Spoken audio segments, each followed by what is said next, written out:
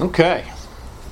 So before we get into chapter 1, just wanted to ask, were there any questions or any comments, or did you want to discuss anything further from the last two classes from the introduction that we had? Any questions that were brought up or thoughts that you had?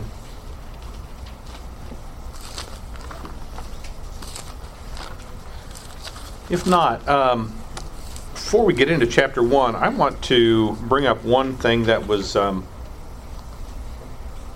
in the preface of the book. On page 15, turn to page 15 if you would.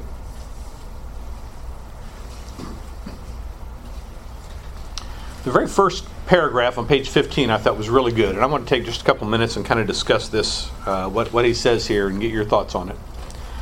One criticism of my first book was that it did not provide a specific procedural outline for carrying out discipline, and it is true that it did not. Those seeking a list of steps to be followed other than those outlined in various New Testament texts will again be disappointed, but for what I believe is a valid reason.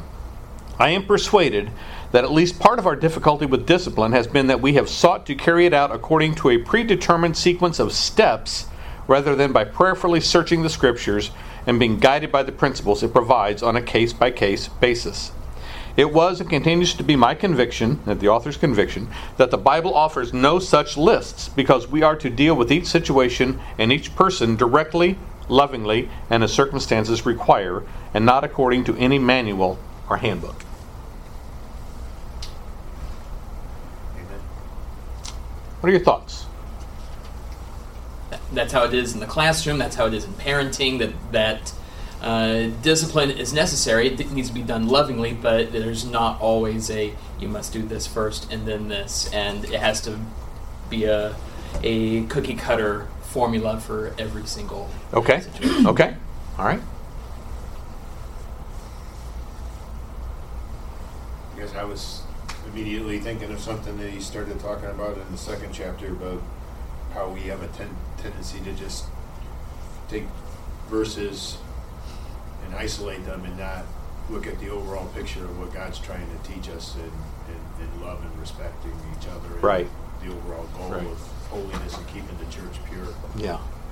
A lot of times we call that proof texting, don't we? Where you can pull out either a verse or a part of a verse and say, see, this proves my point, rather than looking at the whole context and what is the context and what is the principle and what is trying to be taught, instead of just taking words and applying words to a particular thing you're trying to prove. Yeah. And he calls it a criticism of the book, and what it ultimately yields is a criticism of the Bible. That if only, God, you had given me right. a list that I could always follow no matter what. But, God has revealed himself to us, and he wants us to use that wisdom and the wisdom he gives us to use it as we should. Right. Yeah, couldn't help but think of, I don't know if those of you that were in the Galatians class last quarter downstairs, when we were comparing in the comparison of the Jews under the old law and Christians under the new law, is that really, we tend to take that word law and we think that means there's a series of exact things that we have to do, we have to follow, and we can't break, and we can't, we don't count on God's grace. And we don't necessarily always look at the principles. We just see, well, point. And if we do that with where we are today, then we're no better off than what the Jews were back then, because there's no way that we can be saved by point, because we can't keep those points perfectly. And so when he was talking about this idea of principles and the idea of and we'll get into it more in another chapter, especially when we talk about fellowship, and Tony really brought that up, and how well we know each other and how we interact with each other. I think that we start to see how these things come into play. It doesn't mean that there aren't guidelines we have to follow, but as far as individual, step 1, step 2, step 3, step 4, we're getting to step 5 and it's totally over. No, we don't see that, because each case is individual, each person and personality is individual, and we deal with them on an individual basis. Ann?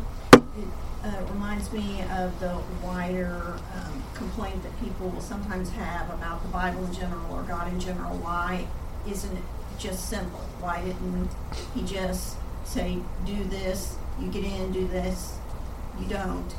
But Adam and Eve couldn't have had more simple instruction, and Right. they blew it, and we've been doing it ever since. And that all misses what God has been wanting from the very beginning, which is a relationship with us. And relationships are not simple, and they're about principles, and they're about love and how that's, and holiness, and knowing where your place is in relation to God, and respecting that, and honoring Him, and all these things that involve a lot of wisdom and application, like you said. And so that's what the whole Bible is about. It's a story about a relationship that He wants with us, and then that all gets applied in this Absolutely. church discipline. Absolutely. It's no wonder that the Bible is full of parent-child discussions, whether it's physical parent-children or it's spiritual parent-child, right? I couldn't help but think when Ann was making that comment on shepherding a child's heart, that's what God wants. God wants our hearts. And I think sometimes if we're not careful in any situation, whether it's discipline, whether it's salvation, whether it's whatever, we want to say step, step, step, step, step, when in reality it's He wants my heart, and if He has my heart, then what He is asking of me, I will do. And I think that's really the focus. That's the focus in discipline too, right? He wants our hearts. He wants the church to be holy. And if He has our hearts, if He has our desire for each one of us and the church to be as holy as we can be because He is holy, then we will end up understanding and doing what God wants us to do in these unique and difficult situations. Yeah, I think that's good. Any other comments on that preface there? I just thought that was really good, and I thought it was worth bringing up and worth talking about from that standpoint. So chapter 1 begins, why all the neglect? I want to read this intro. It's in Old English, and it's very hard to understand, right? Very hard to understand. So I'm going to read it, and then I want us to, because I looked at it in two different ways, and I'm still not sure exactly what he means in part of it, but we're going to discuss this. This is by Nathaniel Marshall from 1718. Think about that. That's over 300 years ago, right? Discipline is a thing so little known to us, and that of the primitive church has hitherto lain involved in such a number of voluminous writers that the drawing it thence into a clear and open light would, I conceive, be a thing of much use and benefit. So that if I have performed this part well and faithfully, I am not without hope that I have done a good work. Whether I have so performed or not, the reader must judge for himself upon trial made of it. So discipline is a thing so little known to us, and that of the primitive church. This is where I struggle in the wording. And that of the primitive church has hitherto lain involved in such a number of voluminous writers. Is he saying that there's been a number of voluminous writers that have written on this in the past? Is that the way you read that? Yeah, me too. But the idea, I think, is that in the past, in the primitive church it was written on, but in his era, in the 1700s, there hasn't been much written on it, right? Is that the way you understand it? Okay. That's the way I took it anyway. Then he says that the drawing it thence into a clear and open light, in other words, opening this discussion, this idea back up again, back in the 1700s, early 1700s, he conceives, being a thing of much use and benefit. So in other words, it would be very beneficial if we can go back to the way the primitive church was doing things and think about this the way they were thinking about it, the way it was written about, and because there had been so much writing about it, obviously the way that they were engaged in it. That's the extrapolation I take it to. So that if I have performed this part well, in other words, if I am, as I write about this, if I do it well and faithfully, he's not without hope that he's done a good work. And then it's up to the reader to try what he writes against the Scripture to see if what he has written is correct, and if so, is there benefit to it. Is that kind of how anybody spend any time on that? It was so difficult for me. I had to read it literally about 8 or 9 times before I thought, I think this is the direction he's going. Is it possible the primitive church is referring to the New Testament church receiving the instructions from the New Testament writers? It could very well be. And that's where my thought was, how far back is he going when he says primitive church? Is he saying back to, 500 years before, or is he saying back to the first century? But when? he said it's a thing so little known to us. I mean, I think of the people of his day. Right. So now he's taken it upon himself to try to expand upon it in some sort of an essay or a book or whatever he's Right. got here. Right, yeah. Yeah, to bring it to light again because it had been neglected. Yeah. Bob? And it seemed to me that when he was talking about the voluminous writers, that it almost had brought confusion into the topic. That was the way I originally read it, is, one guy had an idea, another guy had an idea. Not necessarily that it was scriptural based, but it was the writer's ideas, and that ended up with confusion and Okay. Watered down, maybe. Watered down, yeah, maybe. Yeah. That's I hadn't thought about it in that way. That's interesting for me to think about. He wanted to draw it back together, Yeah. kind of bring it back to the point. Right. I will tell you, I thought about going and looking at this penitential discipline of the primitive church, trying to find that, and then I thought, I had a hard enough time reading this one tiny paragraph. There's no way. There's no way. Is there a Google translator? Yeah. Old English to modern English? Maybe. Yeah. I don't know. I just thought it was interesting. And there again, primitive, was it 500 years before him that he's talking about primitive? Was it first century church that he was talking about primitive? I don't know. But I think the idea was, as far as I can understand it, I think the idea was he felt compelled to have a discourse and writing on church discipline, as did Tommy South when he put this book together, with the same thought process. And I think that's why Tommy put this book together, because of the same idea that Nathaniel Marshall had, that it was so little known. In other words, it had fallen by the wayside. We talked about in the introduction that there are as many verses in scriptures on baptism as there are on discipline, but yet we demand and understand every point about baptism, but discipline is kind of this thing that either, if it's done, is it done right? Maybe a lot of churches don't even do it because, and we'll talk about some of the reasons maybe a little later in the class. So that's kind of the idea, or why I thought maybe he included this paragraph into the beginning of this section. Not that we need to understand exactly everything Nathaniel was saying, but that his reasoning that back in the 1700s, it seems like it had been kind of a forgotten thing to do. They weren't practicing it anymore, so he felt it important to bring it up again, as well as maybe that's why the writer of this book, Tommy South, said, you know what? I see a problem here that we're not practicing. We, as the church as a whole, is not practicing discipline like it should, so I'm going to bring it up again. Just a quick Google search. The full title is The Penitential Discipline of the Primitive Church for the First 400 Years After Christ. Okay. For the primitive church for the first 400 years. Okay. So it's for the centuries 1, 2, and 3, and 4 then. Okay. All right. So he's going back to 400 years immediately after Christ. Interesting. So that would be the period immediately following the apostles then, right? Mm-hmm. Yeah. You figure that depending on when you think certain books were written, but that most books were probably written in that no later than that 70 AD era, that time frame, and so that gives you 30 years until, right? So the first century, second century, I don't know. But anyway, interesting. So maybe that kind of helps to answer that question. What does he mean by primitive church? All right. So I ask you to read this chapter and to bring up or pinpoint any either aha moments or points, discussion points from the chapter that you wanted to bring up. So I'm going to open it up to the class right now.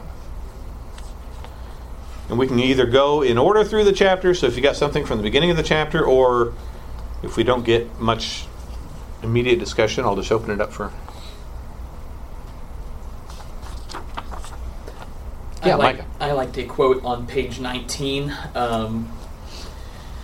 about halfway down. It says, even such a brief overview, after he mentions several verses that Paul mentions, sufficiently demonstrates that corrective discipline was part of everyday church life during its first century in existence. And so the thought that it wasn't something that was shied away from, but it was actually, you can see in their interactions in Acts and in the Gospels, in the epistles, how conflicts arose, how sin was prevalent, and how it was addressed. Okay. All right. Good. Good. Bob?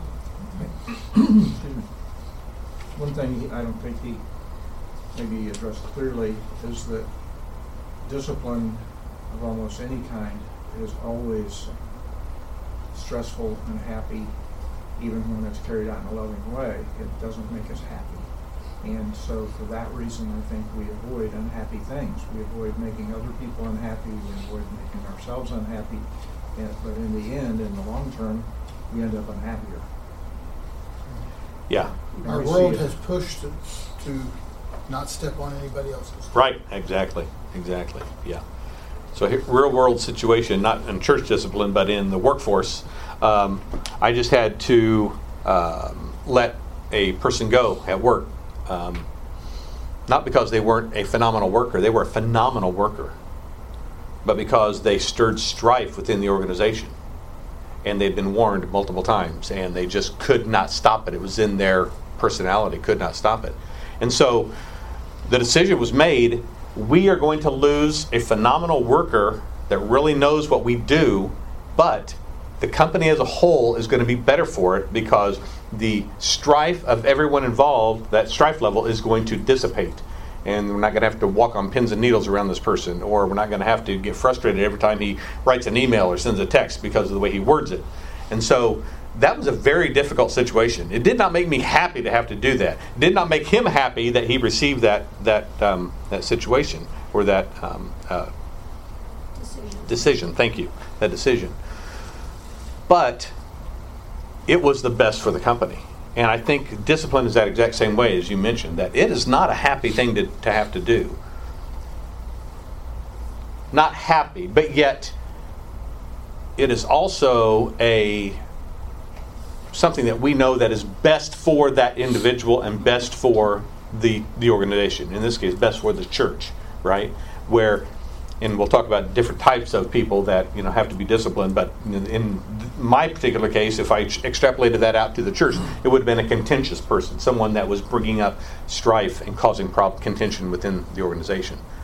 Yeah, John. And I think that's in essence a part of what he's saying on page 18 in the second chapter, where he says, no, it's the second paragraph. Yeah. Sorry. Where he says, my view of church discipline is that it is God's gift to the church so that we might have healthier congregations. I'm convinced that God built discipline into the fabric of His church because it will make us stronger when practiced consistently and lovingly. So your thing was kind of an addition by subtraction. Right. Discipline shouldn't always involve a subtraction, but the ultimate goal is that you're made stronger. And what you described was a disciplinary process that didn't just start with subtraction. It made efforts to try to improve and strengthen, but those initial efforts evidently didn't work, so you had to continue on. Right. That's true. Gary. I was just thinking of an example of what you were saying. When I was a younger Christian, I wasn't brought up as a Christian. I had to learn modesty, so on and so forth. When we were meeting when we first moved to New York, we were just worshiping with another family in their house. We were having study one night, and a brother who was an older, mature Christian from the South I came to study with shorts on, and he and his family were highly offended. I had no idea about this situation, so he pulled me aside after study, and he brought me out on the porch and went up one side of me and down the other. And I just responded. I said, I'm sorry, brother. I had no idea that this was an issue. He let out a big sigh and he said, oh, I'm so thankful that you responded the way you did, because I was gearing up for an argument, for a fight. So he was distracted throughout the whole study, and then if he had avoided what he thought was going to be a conflict, then we would have been at odds, and I would have never have known it, and I wouldn't have learned that there was such a thing that, be careful how you dress on Sunday night or Wednesday night. Type of a thing. So by him doing that, in my response, we became closer, and I became more knowledgeable of issues in the church. Right. It's interesting too, because the wording that you use, you said he went up one side of you and down the other. Could there have been maybe a little better approach that he could have made though too? Right? Was it more of a and there again, I don't want to get into the details, but I'm just curious with the way that you worded that. Was it a situation where his approach, that I think that we need to consider as well, right? Not just what the offending person is doing, but those that are trying to approach them, was his approach the proper approach as well? But ultimately, because of your response, because you had a heart for God, because of your response, it worked out no matter what his approach was, and like you said, you were able to draw closer. That's awesome. That's awesome. But how many of us have been in his shoes where we feel like we need to approach a brother, but we don't really want to because it's hard. Right. We don't want to stir up the dust, if you will. Right. Well, and continue on page 18. This is the Matthew 18, 15 through 17 scenario, right? Kind of that way. I'm going to throw something out to you because this is something that I have thought for a long time, and then I've been doing a little study on it. If you consider Matthew 15 or 18, 15 through 17, well, let me just read that real quick. Matthew 18, 15 through 17.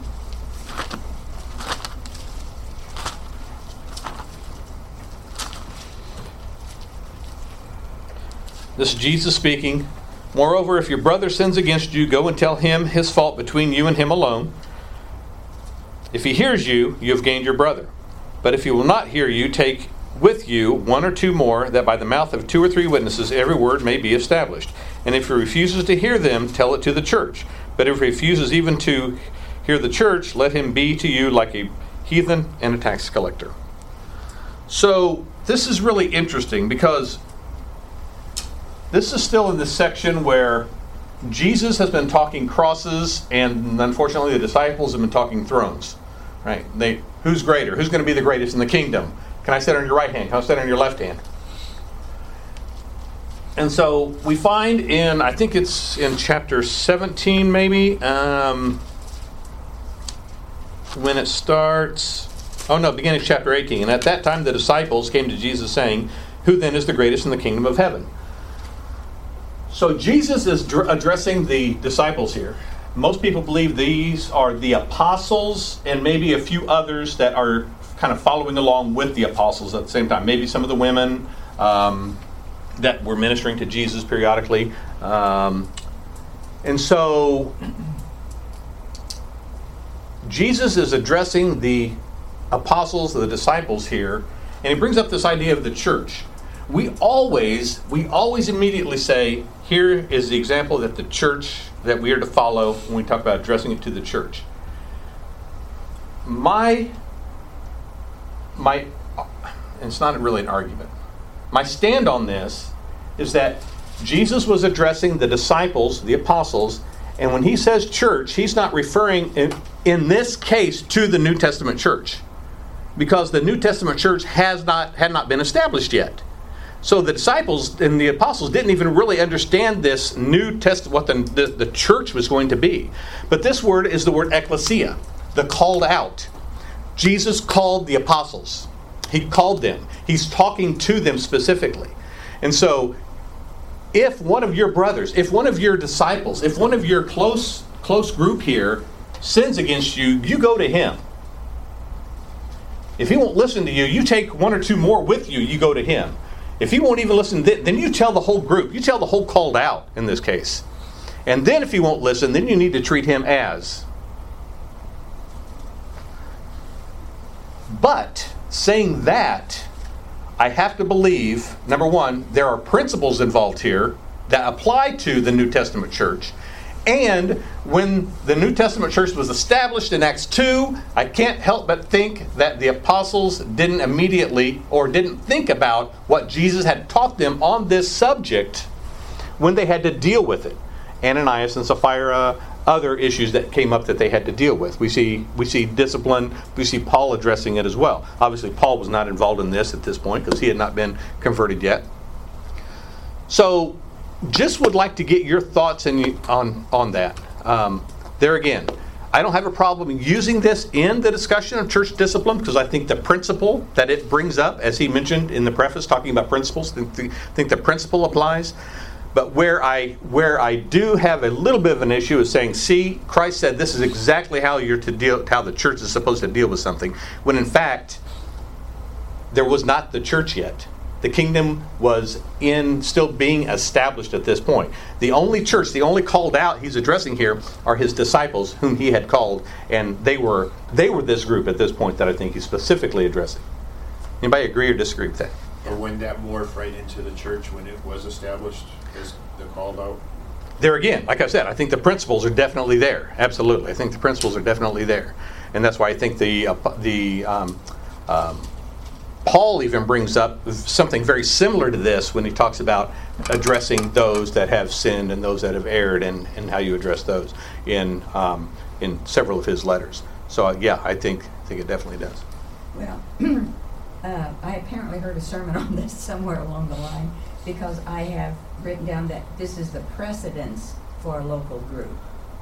So there again, kind of what they're saying. Exactly. Yeah, it's specifically applied to. Man, we turned that up to 67 degrees, and it's getting hot in here. I can't believe. I know. I'm going to have to open this door a little bit, all right?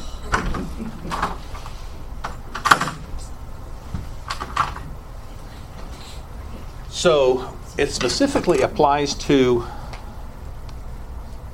the group that he's with. But I think the precedents, I think the principles, I think the application once the church is established and the apostles go back and think about it and we see their reaction and their instruction then as far as discipline goes, I think that those principles definitely apply.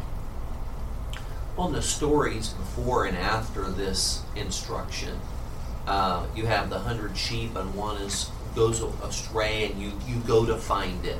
And then after it, the question is asked, how often do I have to forgive my brother? Up right. to 7 times. And so this is couched within a relationship set of texts and how important each individual is and how those relationships are to be managed and handled. Right. Yeah. No, I totally agree. And then when the church is established, I think then they extrapolate these teachings to the church, which they're saying, maybe the bigger picture he was talking about, not just about us, maybe the bigger picture Christ was talking about applies to the church as well, as the church continues to grow. And I think that's absolutely true. Robin? In verse 17,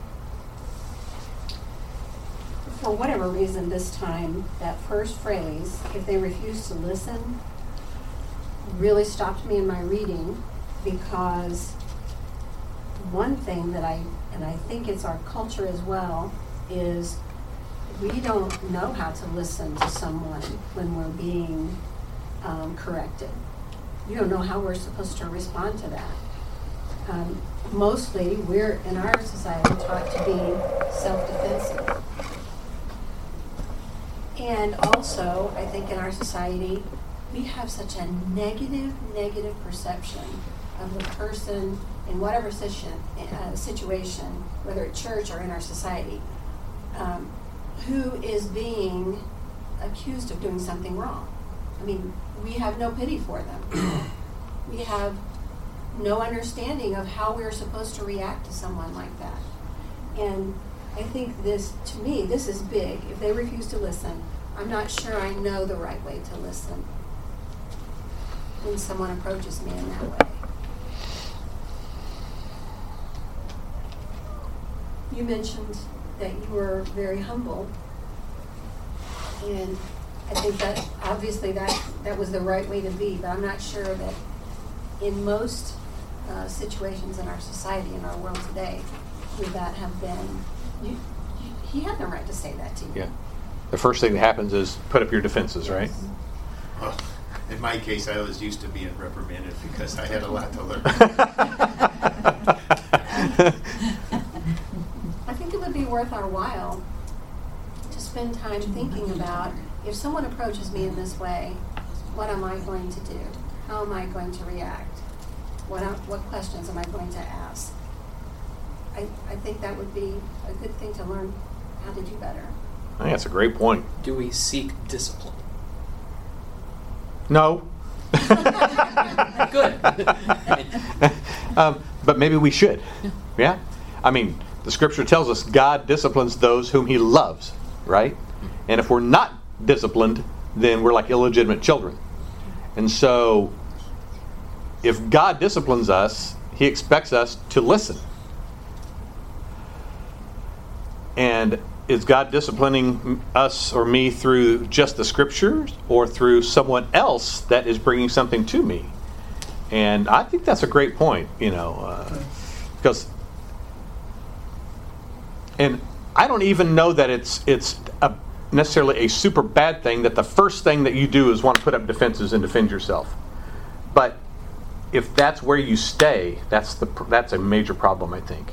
So I think it's just human nature to say, wait a minute, unless you know. If you know you've done something wrong and people are bringing it to your attention, that's different. But if you aren't convinced that what you've done is wrong and they bring something to you, the first thing you want to do is put up those defenses and defend yourself. And that's probably a natural thing to do.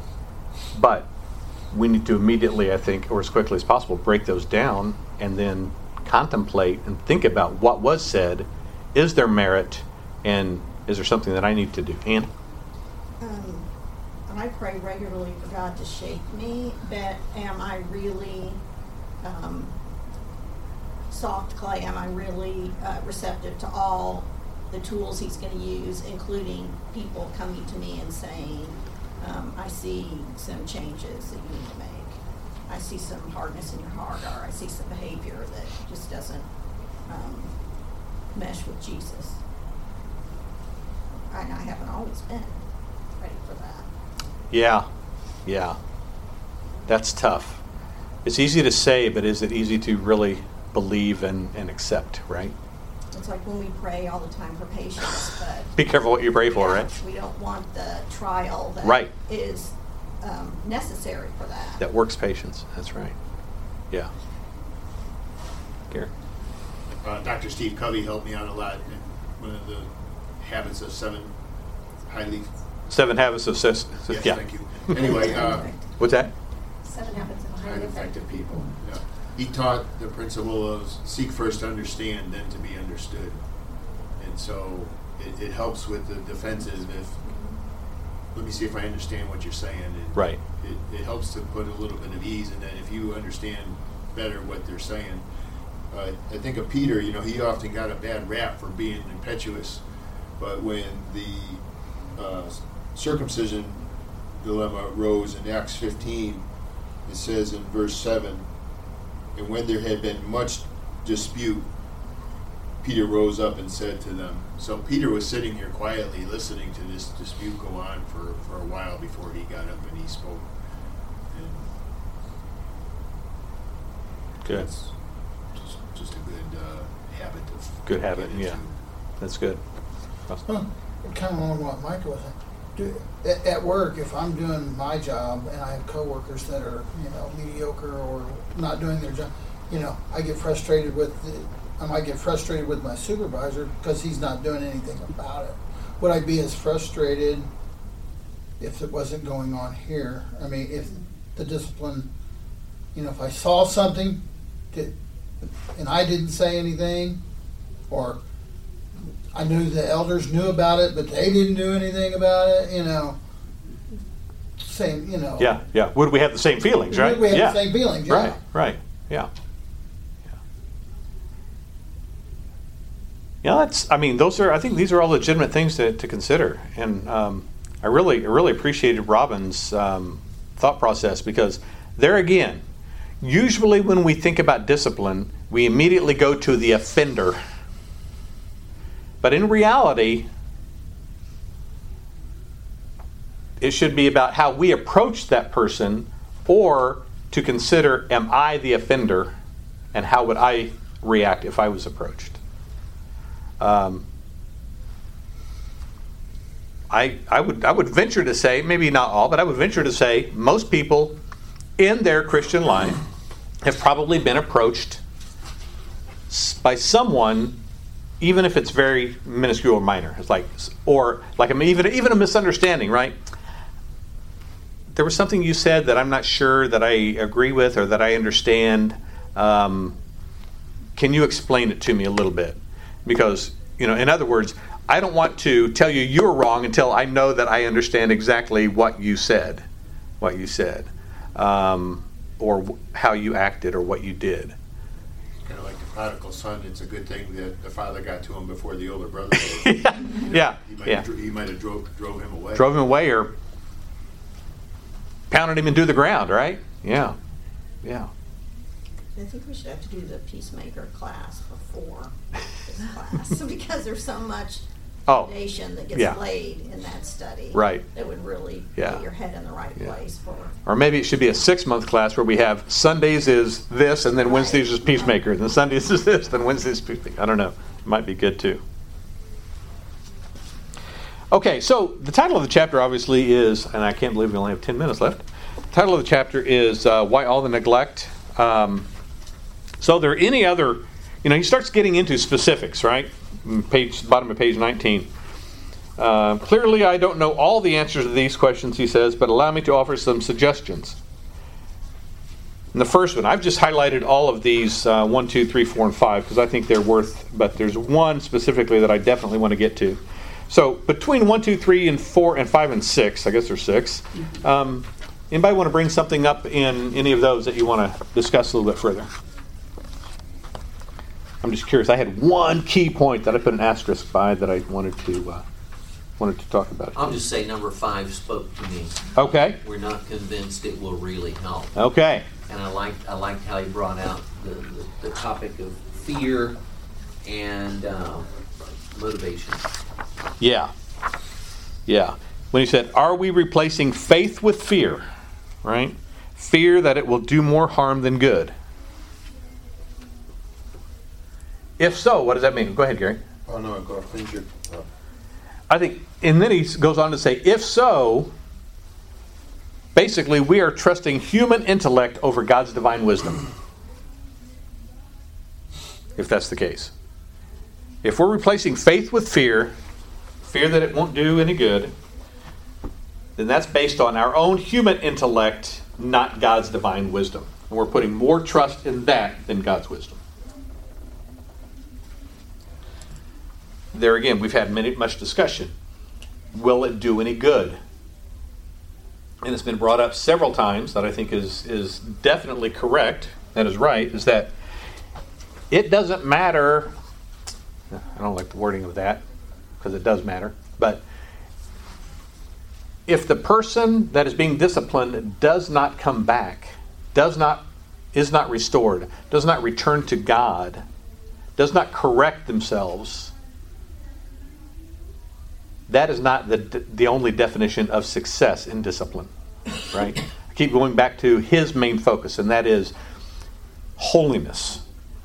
Our desire and effort to be holy as he is holy, individually and as the church. And that is success if discipline is meted out properly. That is a success that we can't deny. And ultimately, we can't control what the other people do, but I can control what I do. I can help to be an influence to control, not control, but to influence greatly the church so that we can be holy as God is holy, which is what he asks us to be. Keep the bride pure without spot. There you go. Yeah. You had another? I was just thinking, I had a hard time just picking one. I had put it into three categories. The first one being, like Tony brought up, we suffer from a lack of genuine fellowship. I've witnessed that my entire spiritual life. And then number 2 was that we are so influenced by the world that it's crept into the church and hindered us from doing what we need to do. And then with John there, the 5th one being my 3rd one, but all 3 of those together just are major problems. Yeah. Go ahead, Bob. I was going to say, like Gary said, if that first one, if your only interaction with a person is when you've messed up, it's hard to accept that they're doing it in a loving way. And if a friend tells you, man, you really need to use some deodorant, that is different than a man on the street that you just have no relationship. Right. Right.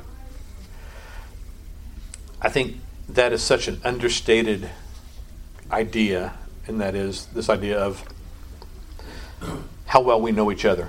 Whether you want to call it fellowship, whether you want to call it, friendship, whether you want to call it love.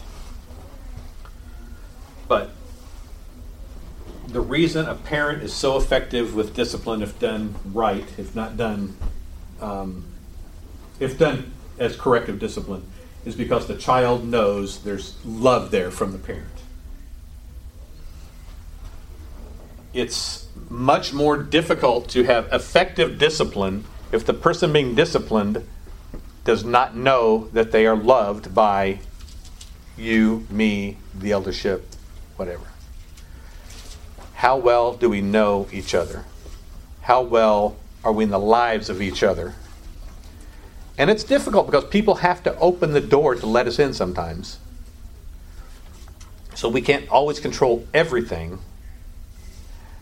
But the harder we try, the more effort we put into it, as far as getting to know, so that we can love, so that we can nurture, so that we can discipline each other. And I think that's really key. Yes, when we think church discipline, we think the ultimate discipline, right? But can we not just discipline each other without it even being necessarily you've done something wrong, but as an encouragement?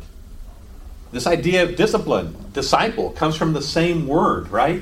Can I be an encouragement to you as a form of discipline to help you grow, and in turn, you do the same for me? And so, yes, church discipline usually is thought of as something that is corrective, but I think also we can't forget that there is this idea of encouragement, and the more fellowship and the more we know and love each other, the easier that will be, because it'll just happen as a natural form of our relationship. Like he said in the first paragraph there, when he was at that lectureship about being the size of the church. Right. Right. Here, I pretty sure know that John and Bob and Boyd know everyone here. You see some of these churches on TV that are got huge audience. Thousands, right. Thousands of people. Right. Do the people running that church know everyone there? Right. Do they know what they're doing? I mean, and he said that he found by the raise of a hand that the larger the church, the less discipline there was. Because it's much more difficult to know everybody, yeah. Right? So there's advantages and disadvantages of larger groups, right? And I know, from a personal standpoint, within my family, I know of of Riss's dad, who was an elder, and where they attended at one time, they had gotten to 250, 275 people, and he literally said, "I do not know everyone," because of the impossibility of really, with that many people, getting to have a personal relationship, as I think an elder probably should have, as much as possible, as close a personal relationship as they can with everybody. It becomes much more difficult the larger a group gets. Ann? It might be more difficult, but it's not impossible, because the Jerusalem church was huge, and there was never any instruction that they needed to break up or downsize, or they had the same instructions that the small outlying churches in the outreach as the Roman Empire has. So God says there's a way to do it. You need to have enough elders. You need to have enough deacons. It can. Oh, It yeah. can and should be done. Right. So we can't say, we can't just have negative thoughts about big churches. No, absolutely not. And that it can't. Yeah. Yeah. That you can't have fellowship in a big church. Right. The first church was very big. Right. And they had all the same responsibilities as fellowship. Just need more elders. Yeah, there you go. Okay, let me bring up one last point. Literally, give me 30 seconds, and then I'll let you go, because the point that I wanted to get to is point number 4 as well, and that is we fail to love as God loves, which goes along with everything that we've said. And then my point was over there on top of page 23, by abstaining from discipline, we claim that we love better than God loves, since God disciplines those whom He loves. Right? So if we don't discipline, we're saying, I can love better than God because God disciplines. No. If I'm not disciplining, then I'm not loving as much as God does, because He does discipline those whom He loves, which I think is great. All right. We'll pick up, and any final thoughts on chapter 1 on Wednesday night? Otherwise, we'll go to chapter 2 Wednesday night. So appreciate your thoughts, appreciate your comments. Appreciate you, bro.